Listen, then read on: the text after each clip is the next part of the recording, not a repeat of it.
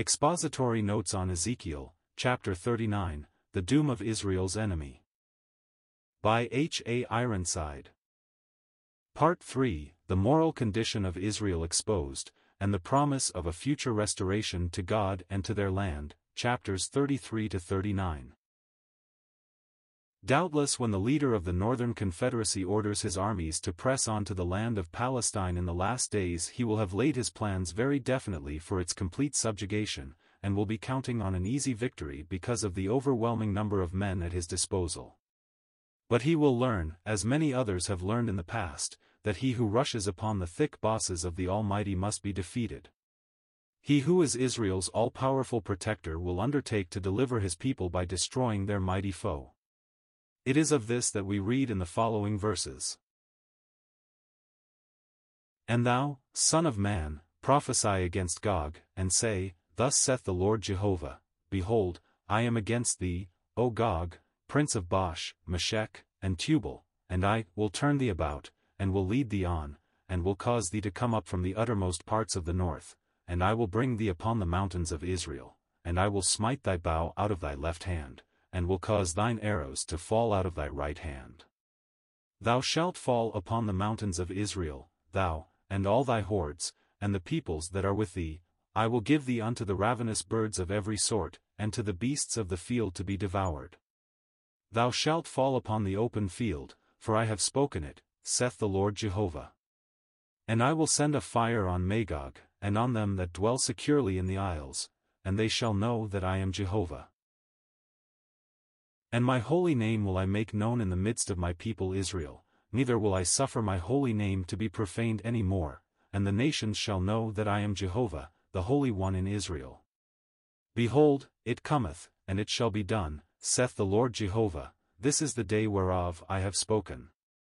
And they that dwell in the cities of Israel shall go forth, and shall make fires of the weapons and burn them, both the shields and the bucklers, the bows and the arrows, and the handstaves, and the spears, and they shall make fires of them 7 years, so that they shall take no wood out of the field, neither cut down any out of the forests, for they shall make fires of the weapons, and they shall plunder those that plundered them, and rob those that robbed them, saith the Lord Jehovah. Verses 1 to 10. The mighty armies of Rosh, Meshech, and Tubal, when brought down from the far north to attack the highlands of Israel, will find themselves utterly unable to cope with the disasters that will face them. Following the events described in the last section of the previous chapter, we are told here that their destruction will be so complete that their dead bodies will be left as food for all kinds of ravenous birds and wild beasts to devour. Israel will not be obliged to defend themselves, for the Lord will act for them. So terrible and all-embracing will be the destruction of the vast armies of these allied powers that the wood of their weapons will serve as fuel for the people of Israel for 7 full years, during which time it will not be necessary to hew down any trees of the forest, because the plunder of those who had intended to plunder Israel will suffice for all purposes as far as fuel is concerned. Some have thought it strange in this age of metallic warfare that such a prophecy could ever be fulfilled literally, but undoubtedly in the coming day many weapons and vehicles of various sorts will be, to a large extent, composed of wood, at least in the area out of which the northern hordes will be gathered. We may not understand fully every detail of the prophecy, but we can be assured that in its own time it will be fulfilled to the letter. And it shall come to pass in that day, that I will give unto Gog a place for burial in Israel, the valley of them that pass through on the east of the sea, and it shall stop them that pass through, and there shall they bury Gog and all his multitude, and they shall call it the valley of Hamon-Gog. And 7 months shall the house of Israel be burying them, that they may cleanse the land. Yea, all the people of the land shall bury them, and it shall be to them a renown in the day that I shall be glorified, saith the Lord Jehovah. And they shall set apart men of continual employment, that shall pass through the land, and, with them that pass through, those that bury them that remain upon the face of the land, to cleanse it. After the end of 7 months shall they sear chapter, and they that pass through the land shall pass through, and when any seeth a man's bone, then shall he set up a sign by it, till the buriers have buried it in the valley of Hamon-Gog. And Hamanah shall also be the name of a city. Thus shall they cleanse the land. Verses 11 to 16. So suddenly will death claim the myriads who formed these armies that there will be no opportunity to bury their own dead. The blow will come as it were in a moment. The dead bodies will be strewn everywhere in the valley of Hamon-Gog, which in all likelihood will be the same as the valley of Megiddo or Jezreel, where the different nations are to be destroyed by fire from heaven at the time of the end. These decayed corpses will poison the very air, and would be a source of grievous pestilence to the whole land if steps were not taken almost immediately to properly inter them. Therefore, a great squad of grave diggers will be formed whose business it will be to go throughout the entire section where Gog's army has been destroyed, and bury the bodies in order to cleanse the land. For 7 months this work will continue before the last bodies will have been covered from human sight. Anyone passing through this region beholding bones or corpses will be required to set up a sign in order that the buriers may see it and so inter the body as soon as possible. In this way the land will be cleansed from its defilement and the air purified. In the meantime, birds and beasts that feed upon carrion will assist in the work of clearing away the rotting corpses. And thou, Son of man, thus saith the Lord Jehovah, speak unto the birds of every sort, and to every beast of the field, assemble yourselves, and come, gather yourselves on every side to my sacrifice that I do sacrifice for you, even a great sacrifice upon the mountains of Israel, that ye may eat flesh and drink blood. Ye shall eat the flesh of the mighty, and drink the blood of the princes of the earth, of rams, of lambs, and of goats, of bullocks, all of them fatlings of Bashan. And ye shall eat fat till ye be full, and drink blood till ye be drunken, of my sacrifice which I have sacrificed for you. And ye shall be filled at my table with horses and chariots, with mighty men, and with all men of war, saith the Lord Jehovah. Verses 17 to 20. One is reminded as he reads these words of that which we have in the 19th chapter of the Revelation, when the fowls of the air are called to the great supper of God to glut themselves on the flesh of kings, captains, and mighty men, of horses, and those that sat thereon. It is evident that the various powers to be destroyed in the last days will be dealt with similarly. God himself will pour out his wrath upon those who have spurned his grace and have arrayed themselves in red-handed opposition to earth's rightful king, our Lord Jesus Christ. The effect of this judgment upon the nations is given in the verses that follow. And I will set my glory among the nations, and all the nations shall see my judgment that I have executed, and my hand that I have laid upon them. So the house of Israel shall know that I am Jehovah their God, from that day and forward.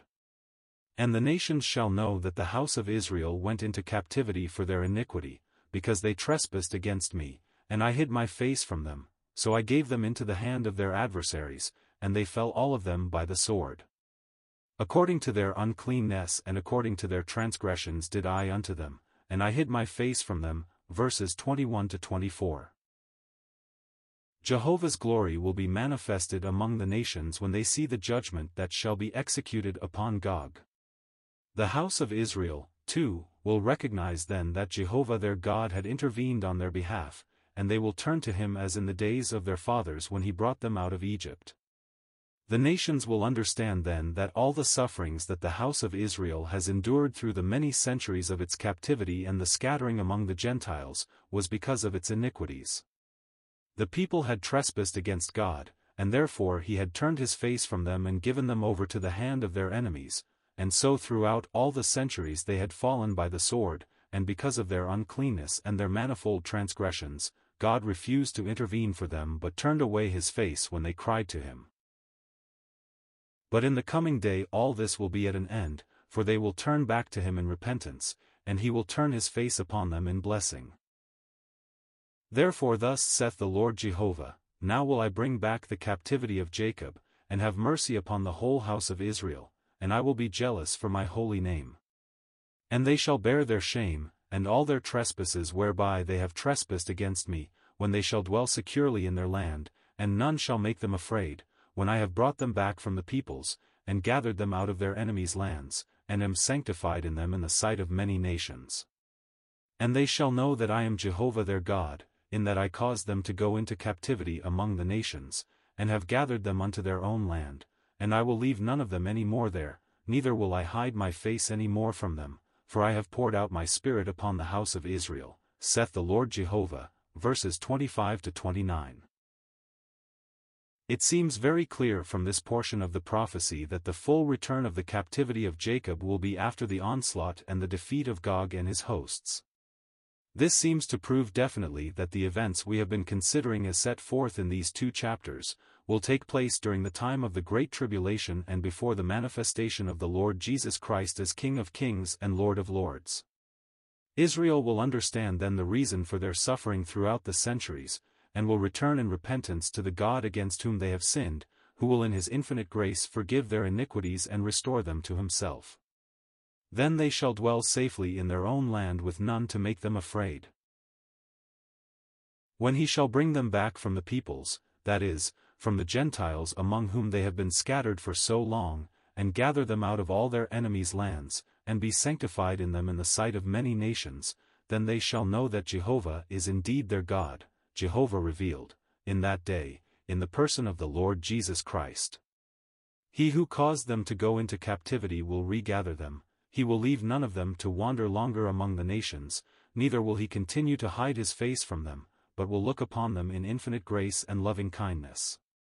When they bow before him as a repentant, believing people, he will pour out his Spirit upon the house of Israel, and acknowledge them once more as his own. This closes another section of Ezekiel's prophecy, in which God emphasized the sin of his people and their consequent suffering, but also revealed his purpose of grace to restore them when they have learned the important lesson that it is indeed an evil and a bitter thing to forsake the Lord their God. Humbled before him, contrite and penitent, they will confess their sin and find restoration. The chapters that follow are of quite a different character, and give an apocalyptic view of the restored nation worshipping in the land when Jehovah's Prince dwells among them.